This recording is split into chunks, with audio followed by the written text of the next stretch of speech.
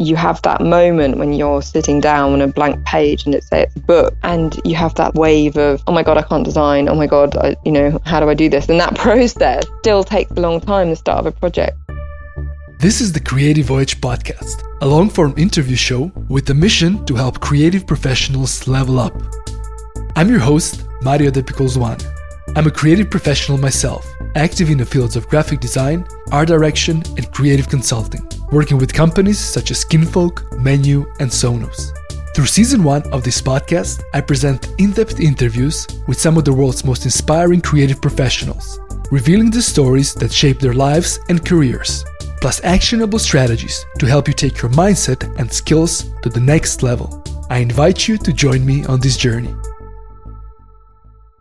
This episode is devoted to the founder of one of my favorite London-based design studios. My name's Charlotte Hill, and I run the design and art direction company called Charlotte Hill Design Limited, based in London.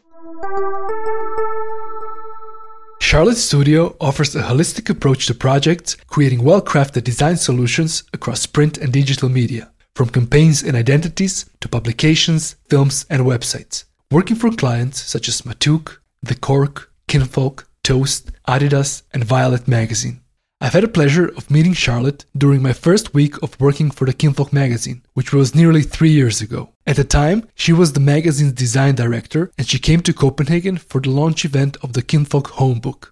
I had a chance of seeing her on a few other social occasions, and since I love her work, I decided to ask her to be one of my first podcast guests, and luckily, she gave me a chance. I admire Charlotte's attention to detail, a multidisciplinary approach of her studio, and the fact that it is rooted in concept generation and content-driven design and art direction. We're going to listen to the highlights of the conversation I had with Charlotte in November of 2017. We cover topics such as hunting for new work, conceptual approach to design solutions, framing mistakes, the state of young talent today, the things she's currently struggling with, and Michael Jackson dance routines. Charlotte's studio is deliberately small, but as with most of my favorite design agencies, that is not stopping them in producing remarkable work for prestigious clients. At the time of this conversation, the studio consisted of just 3 people, a senior designer, and Charlotte as the lead. We'll begin our episode with Charlotte discussing why she keeps the studio small.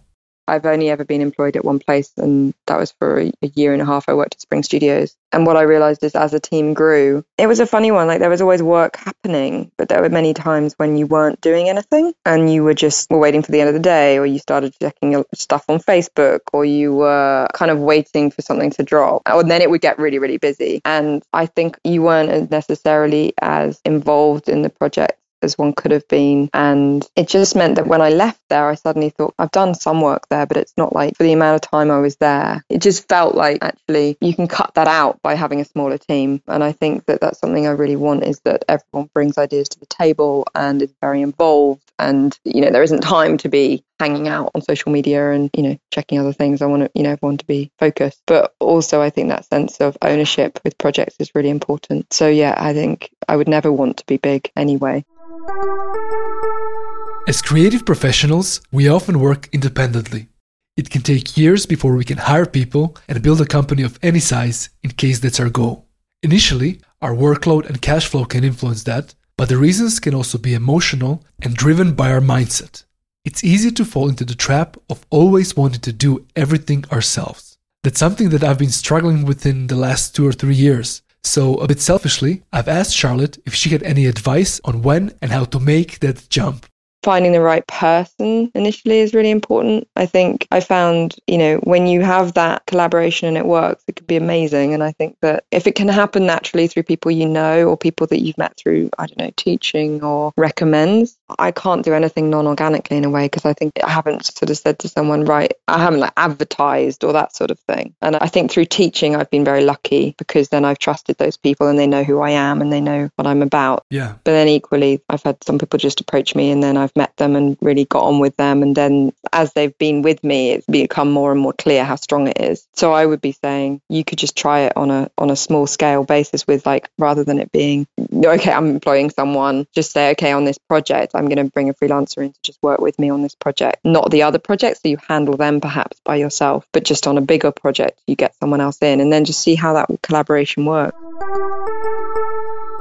Besides running a successful creative studio, Charlotte is lecturing both in the UK and abroad. I was curious to hear her thoughts on the current state of young talent. I mean, I should explain that my training, and in the UK, a lot of art schools are very ideas-based, first and foremost. And I think that that's something that I pride myself on with the studio and the way I approach projects. And that's down to the education I've had. But what I'm finding more and more, because everyone's so much more visually literate now with social media and I don't know, just, I didn't have the internet when I was on foundation and beginning of my degree and things. And I think people can make things look very, very beautiful very quickly now. And they can copy things quite quickly and easily. And I think there's more accessibility to all of these things physically as well, in terms of magazines. There's a plethora of magazines that one can afford. And I think that students now can struggle to understand that it's about ideas. And they kind of don't do enough research. I found a lot of my students in the past have arrived with sketchbooks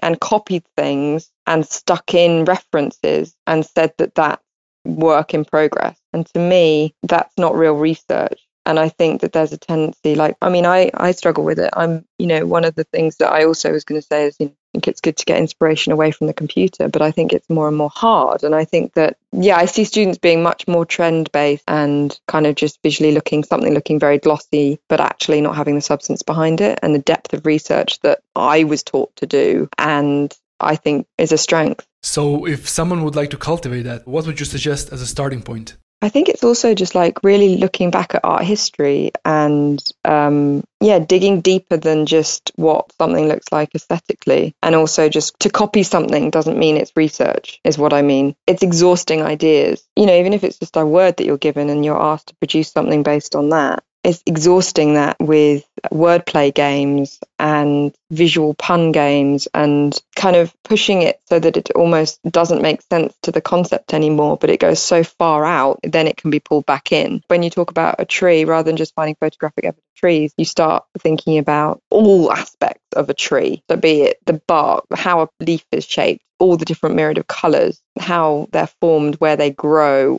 what depth do their root go, how high do they, it's absolutely everything. And I think there's a sense now of kind of but I can just make something look nice. Yeah. I think that that's something I definitely have noticed in my years of teaching.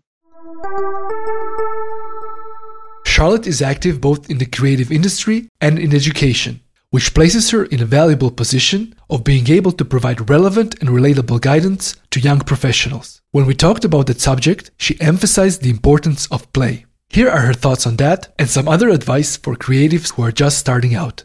It's important to have fun with your peers, and both in the studio when you're learning, but also out and about, because I think those kind of connections are really important. So I'd be saying to people, you might have just graduated or you might still be in education, but play, because that's where a lot of things are formed. And I think a lot of projects that have actually come through friends or word of mouth. But it's also, I think you can be presented with an opportunity, but it's actually to take the opportunity as well. I think also a sense of valuing, your worth, because I think there can be a tendency for people to kind of take advantage and, not pay interns for a long time. And I think that there's a point where you do actually have to stand up and sort of say, well, I might have been working with you for a month now. You're suggesting you want me for another 2 months. I need payment for that. And I think that I come across that quite a lot, where past students of mine have emailed me and said, can I ask this person for money? And it's like, well, yes, but how does that process work? And just being aware of the situation they're in. So valuing your worth is important as well as play. I mean, I've seen old students of mine who have gone on and done short courses to extend the focus and area that they want to go into. And I think that I've always been really excited when I've seen that in people, that they've done a degree in graphic design and then have decided, but I really want to focus on art direction. And even though they've been employed and they're doing that, they've still gone off and done short courses. And I take up my hat off for that, because I think that shows, real dedication and passion, and doing those things can really help. I think also asking questions is so important, especially when you're being briefed by a client or being interviewed for a prospective job. I think don't just go in there and think, okay, I'm the one being interviewed. I think go in there and ask questions. And I probably didn't do that enough in some cases. I think that I need to do that. I think with clients I have, and I've always kind of possibly overanalyzed and asked too many questions. But I think when you're interviewed, I think it's also really important, because you don't know whether that job is actually going to suit you and will fit with you. One of the keys to staying relevant is growth. That also seems to be the crucial ingredient of contentment in one's life. To grow, we need to change. We need to try things out. And however desperately we would like to avoid it, that also means making mistakes. I was curious to hear what are some of the things Charlotte would advise her younger self at the start of her professional journey. One thing that if I was to go back and be sort of 20 again, I think one, I would have probably gone out and played a bit more. I was always had a strong work ethic. And I think that that's great. And it keeps me motivated, especially when you're self-employed. But I think, trusting in my ability a bit more, I could relax and kind of think, okay, this will be okay. I'm okay on this. And it's not really a lack of confidence. It was more trusting in your ability a bit more. It's difficult because I always thought I wanted to do photography out of my BA. So when we're talking about education, now I think the mistake is that I wasn't as involved in some of the classes or on the technical workshops that I could have done, because I was thinking, well, I don't need to go to those because I want to do this. And actually, rather than being so focused and sort of, again, narrow-minded, it sounds too negative because I was focused on what I wanted to do, but then it materialized that I wanted to do a broader scope of things. And I think in that sense, I could have been more open-minded to go, no, okay, I am going to do this project, and I am going to, I'm going to go to this workshop still, and I am going to be more open-minded to do that technical things. By being a quote-unquote successful creative professional doesn't free you from failure and running into obstacles. I've talked to Charlotte about how she handles those situations.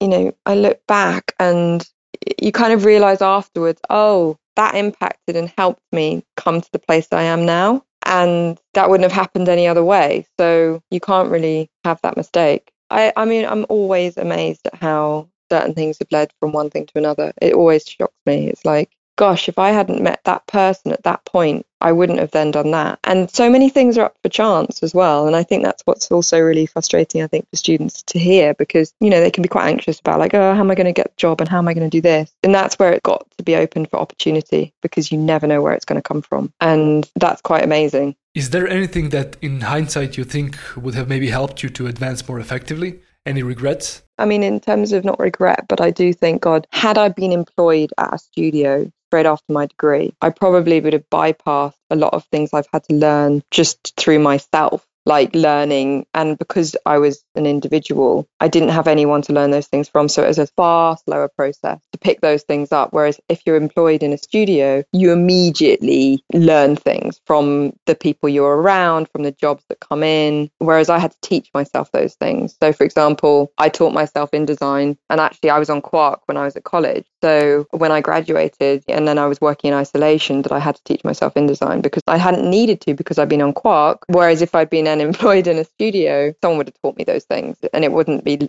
years down the line and go, oh, I didn't know about that, tell me about it. So in that sense, is it a mistake? I don't know.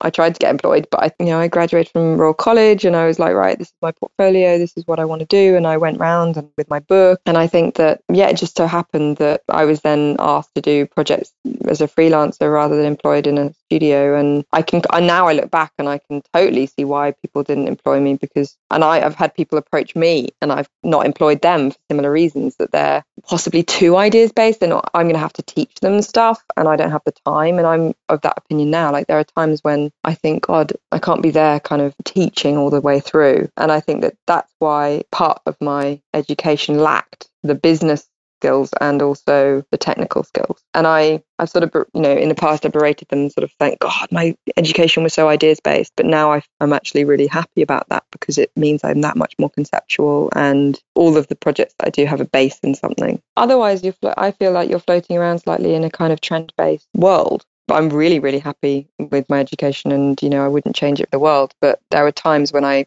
sort of gone, damn it, why didn't they teach me this? And I didn't even know that existed. And I remember I taught at Brighton, and the fashion course, I think it was a 4-year course. And part of that, I think in the third year, they went off and did interns and apprenticeship. But I think when they returned afterwards, their last year was a business and creative. And I think that that's something which should be in all, I believe, art and design courses. Yeah. Because you need to have an awareness of your worth, but you also need to know, business-wise, how to do certain things. And I remember going to LCC a few years back and teaching a workshop, and they were all third years. And I said to some of them, well, it was a whole group, I just said, so how many of you know what a junior designer earns? And I think 2 people put up their hands. And I was shocked by that because I thought, you're in your third year, you're about to go out. You need to know what you think you're going to earn next year. And also I said to some people, how many of you think that you'll do some freelance work? And again, so many hands shot up. And I said, and how much is your hourly rate? No one could answer me. And you just think that's part of your education and it's not there, or at least it hasn't been from what I've seen. Yeah. And what were some of your most valuable failures or mistakes?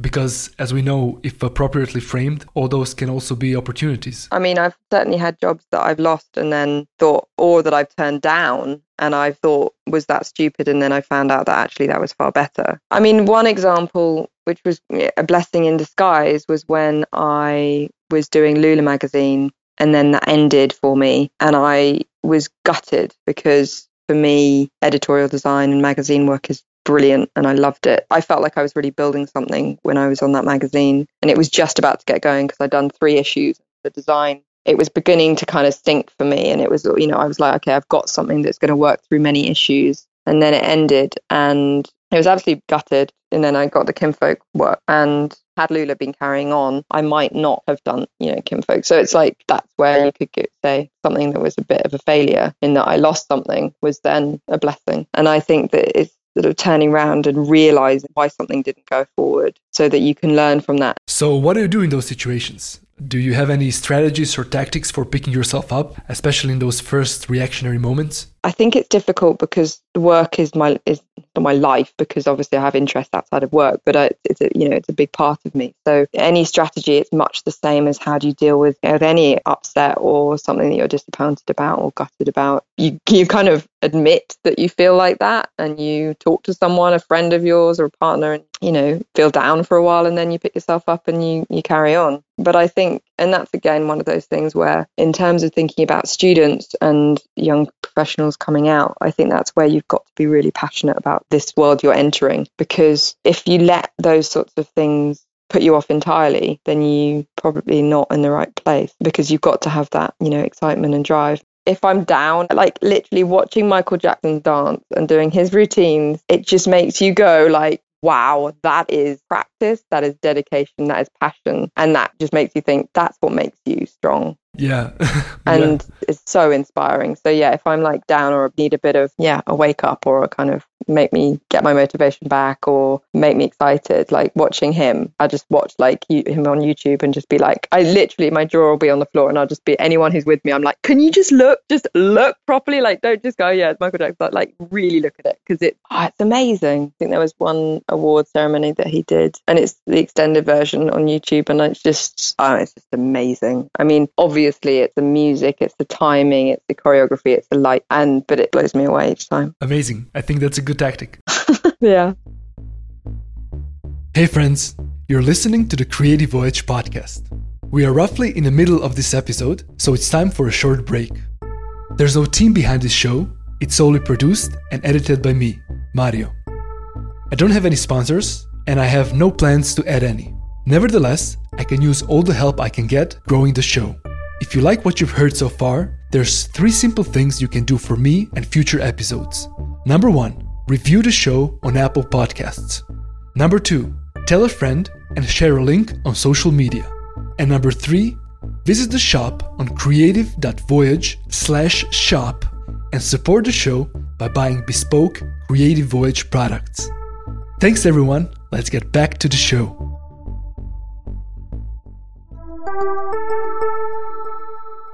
One of the wonderful things about being a creative professional is project-based work, which entails the excitement of that next new project.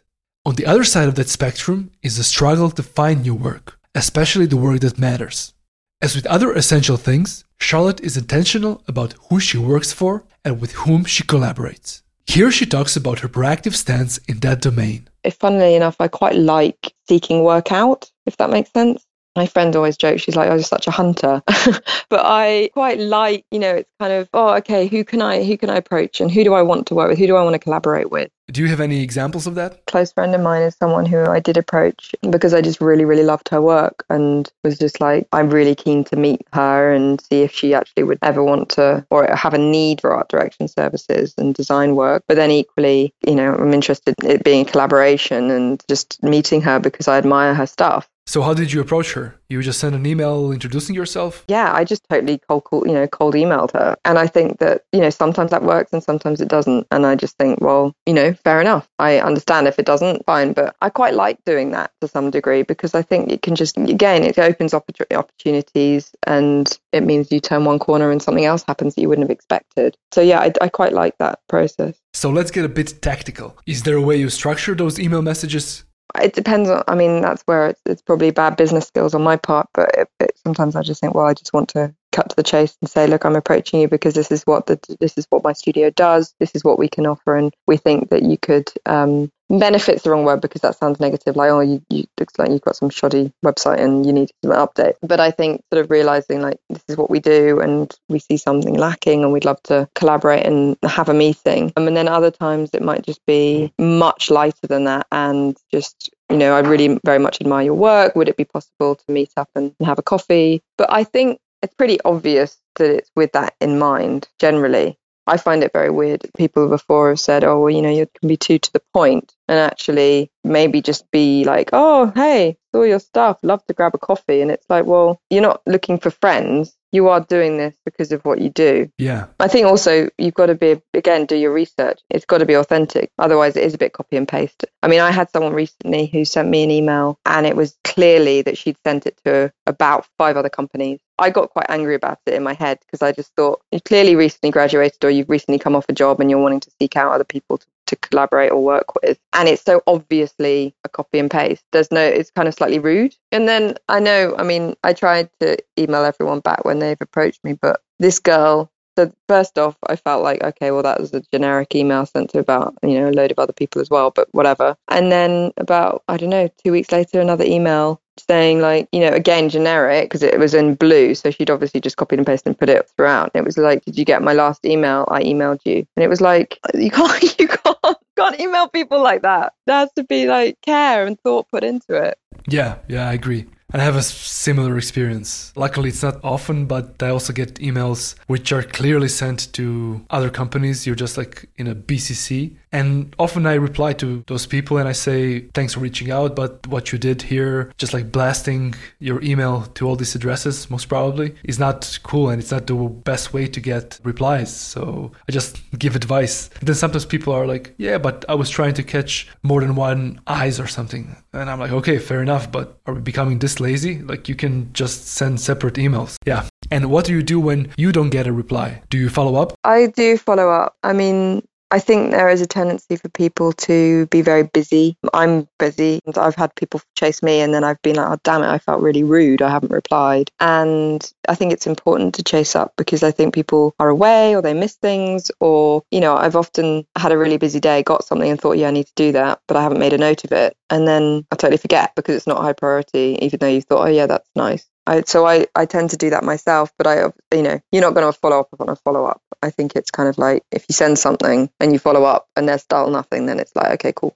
That's fine. It's funny because I think some people will feel too proud or they're like, oh, well, if they need me, they'll call me. And I don't think that that's the case. I think that people forget and people are busy. So I think it's always important, if there's something you particularly want, keep pushing for it and be persistent. But it is a fine line because I think if I have someone who's really persistent, they'll slightly irritate me. So it's a fine line of like, I've had photographers approach me and say, can we meet? And I've thought, now you're beginning to annoy me and I'm busy and you're not right for me. A newsletter reminding me of your work is fine, but it's like constantly this need to meet is like, it's a balance. There's an illusion, nowadays perpetuated by the highlight reel portrayed on social media, that other people have their lives figured out and that we are the only one with struggles. Of course, that's far from the truth. Charlotte has been successfully running her studio for 10 plus years, which is no small feat, but as we already discussed, that path was not a straight line. I was curious to hear what are some of her struggles at this point in her career. There are a few things, I suppose, one of which is, I think, having the time to kind of go out and source the work alongside doing the work. I think that is something which is hard when it's a small team. And, there are times when you have like loads and loads of meetings and you just think, well, I'm sort of trying to get all this in or I'm trying to get everyone happy and available. And then suddenly you kind of like, I've got to actually do all these things now and get everyone, on it. And also I think some of the admin, the business side of things in terms of the contracts and all those sorts of things I think they'll always struggle with when you put estimates together in terms of, are you pitching it at the right cost? And you feel like sometimes you lose something because you were too high or you were too low. I think in a way that's an endless thing, but I think those are things that I'm sort of working through at the moment. But I think, it's getting the time to do the going out and getting the work to then doing it. Is there anything else? We always joke in the studio of how you have that moment when you're sitting down on a blank page and it's a book, and you have that like wave of, oh my God, I can't design. Oh my God, how do I do this? And that process still takes a long time, the start of a project. It's not like, oh, it's another book, I can do that easily. Like, that's what I'm mainly known for. It's always a struggle, the start of a project. It's always have similar the client might want it to be from what you did previously. You don't want it to be like that again. So how does that initial process look like? That's always really surprising. I mean, it's very rare that we would disagree in the studio. And I think that there are things that come in and it's just like, we'll be laying out a page and someone will do something and you're like, yeah, that's it. And everyone's in agreement. And it might not be like an obvious why, but we all know. It's just that innate knowledge. And I think that's through training and that's through experience. But I think that's possibly a very different response about like, how do you start the blank page? But I think that when you are in that process and then you just sort of come across something and I very much feel my way. I'd say I'm quite intuitive. And I think that I'm quite good at reading what a client wants or needs and their kind of where they sit within their world, where to pitch it, whether it's high luxury or mid-tone, or I think I'm quite intuitive in that respect. And I think that's the same when it comes to design. I think you just you'll play with something and then you'll just be like, yeah, that feels right and it feels appropriate. But as for starting a blank page, I think it's just hard. I think you sort of play and then you might, look things up and reference and start thinking of, oh, that's actually really nice what someone did there and how do I take that on board? But then it's funny because I say all of this and I sound like, confident. Oh, yeah, I'm intuitive. I know it all. But, in that sense. And I don't. I think there's a project. There's a book that I remember I've done and I still look at that book and it just didn't fit. It doesn't work. And the publisher was really happy. The author was really happy and it sold really well. And everyone's like, oh, I saw your book, it's really great. But it doesn't do it for me. Every single project, there's always something you kind of go, that didn't happen. But this book is not even about that. It just doesn't work for me. Like typographically, I didn't do a strong job. It just didn't click. And then I time-wise, I'd met the deadline was then and I sent what I sent and they loved it. And yet it didn't click. And yet they loved it. And it was like, no, we really want to go with this. And I was like, yeah, but can I have a bit more time? And they're like, no, we need to get this in. This, this down needs to go off to the author. And then it's okay, the author loves it, and then you're like, well, okay. I'm kind of in this situation where I'm not feeling it. And yet I still can't put my finger on why. And it's funny because people have seen it and I've said, oh, it doesn't work for me. And they're like, why? I love it. It works. And it's, and I'm like, no, it just doesn't. It doesn't have it. It doesn't. And again, that's an intuition thing. That's the kind of me knowing. For me, it doesn't have it. The terminologies and titles in the creative industry are becoming blurred and somewhat confusing. I've talked to Charlotte about how she differentiates between art direction and design. She also talks about how titles and roles are growing increasingly fluid and about lack of healthy rigor when it comes to labeling ourselves with the prestigious sounding titles. I think nowadays people have a very blurred idea of the different terminologies. I think that they're being sort of thrown around a little bit too much nowadays in that, I'm a creative director. That sounds very impressive and that's what I'm going to use. And I think that these things are possibly getting a bit watered down or confused. Having said that, I think a designer is very much more doing maybe this is because I feel I know it, so, it's in my world. So I'm just like, well, a designer's doing the design work and an art director is standing back holistically, seeing the overall reach of a project and, literally directing the right people and team to bring that to life. I suppose I also see art direction in terms of the visuals of a photo shoot or art directing an illustrator. So the art director will have the idea and have come up with the concept of what they want to do and then bring in the photographer to realize that. I think what's important when I say that is that for myself, and at least, it's very collaborative. So it's not a case of just having an idea and a concept and a vision and then saying, hey, photographer, come on in and do this. because that would be treating them like a technician. Obviously, the photographer is going to bring ideas to the table as well, and it's a collaborative thing. But I think it's, from my experience generally, I would say the art director is the one who's had, who's worked, who's got the job from the client, and is then coming up with the concepts and saying, okay, this is what we're going to do. A designer, I suppose in that sense, they're coming up with the design of the book, and yes, that can be based in a concept, but yeah, that's where it straddles these things. That's where it's a difficult one to answer in that sense. But I suppose it's a designer is still going to come up with concepts, but it's very much in the physical design and layout, whereas an art director isn't necessarily doing that. And I think I see them as quite separate in terms of, the photo shoot is art directed. A designer wouldn't necessarily do that. That's where it kind of steps into another area. And then what about art director versus creative director? That's when it gets even trickier. No, I think that's where creative direction and art direction are very, fused. I mean, I think it just becomes more hierarchical of who's first in line with the client and who's having that direct. To be honest, I don't see that much of a difference between a creative director and an art director. I think, as I said, people are blurring them now. I think that they're stylist can say they're an art director, and I think it can get quite easy for people to go, oh yeah, I'm a creative director, and it's like, are you? What makes that? Because it sounds really glamorous. Well, the word director just sounds like, wow, wow, you're kind of in charge or whatever. So I'm kind of careful on when that's used. Yeah, and I think at the same time, it's becoming increasingly easy to work within different industries and experiment in different fields. Yeah, people can do all of these things. So you can say, well, I'm an editor now. And it's like, what? Because you edited a film. And I think that's where I get frustrated to some degree of people calling themselves names when it's based on very little experience. And I don't think it's to do with training. If someone hasn't been trained in something but then goes off and has a different career, that's cool. But what I think I find and struggle with is that if someone has been involved in projects and then they've done, I don't know, they've edited something a few times, to then list themselves as an editor and a stylist or an editor, and can you really give yourself that? Because it dilutes it for all those other people. And I think that that's happening quite a lot at the moment, which I find quite, I don't know, it's just interesting. It's just it's almost like that whole, it's not jack of all trades, but I think people will come out with these kind of blurred areas. And I also think it can be amazing, like how brilliant that people can do all of these things and they can make films that quickly and it's brilliant. But at the same time, I think there still needs to be that sort of integrity.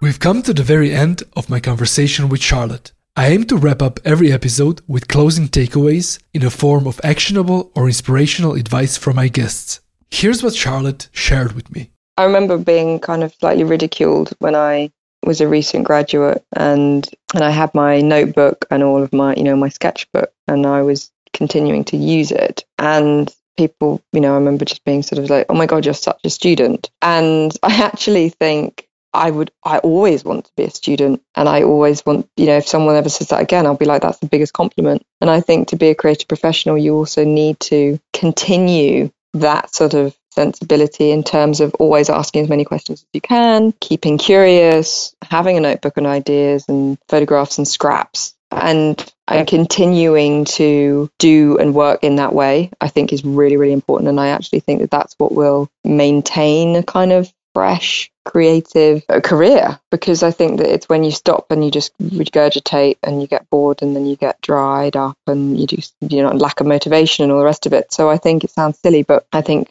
just to a recent graduate, I'd say always maintain being a student because, I think that's really important. I would also say brainstorming with your friends. It's really important to, I'm not talking about like friends I have that aren't in my profession. I'm talking about, I've got some friends that whenever we meet, we're talking about work, but not in a serious, like, oh, talking about work and how boring, like we're just going through work and talking about, oh, this is annoying to me today and this client said that. It's almost like brainstorming sessions. We're constantly like, oh, and then was this. And I think finding people who think similarly can be so inspiring and is rare, but when you do, I think it's fantastic. And in particular, this one friend I've got, we just have such a back and forth. And every time we kind of meet and then, go away from one another, we're just like, I'm all fired up now and I'm all motivated. And I think that, again, having that with people that you trust and are your peers and maintaining that is really vital. Third one, knowing what you're good at. it's a very easy thing to say, but I think it's very hard for a recent graduate or a student to quite grasp, because I think that at that point in their stage in their career, they don't yet necessarily know. And I think it's taken me a long time to know what my strengths are and to kind of have that confidence and to kind of go, okay, this is what I'm about. But I think that when you find that out, lean on it, but then equally bring in the other people who have other abilities, because if you try and do everything, it's not going to work. And I think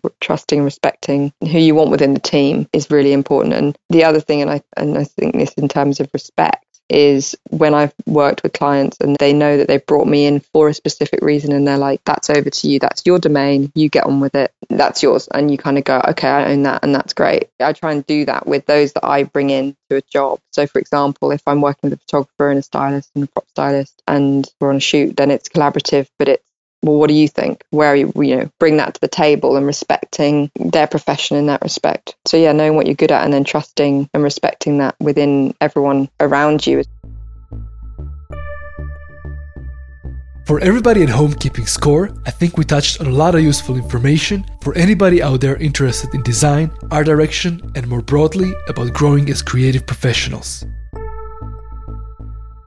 I want to thank Charlotte for coming onto the show. She's producing amazing and thoughtful work, and I'm grateful for the insights she shared with us. Links to Charlotte's work, her Instagram, as well as to some other things mentioned during our conversation can be found in the show notes at creative.voyage/podcast. You can follow @creative.voyage on Instagram, and you can also email me directly on hello@creative.voyage. If you haven't already, be sure to subscribe, and until next time, my friends, take care.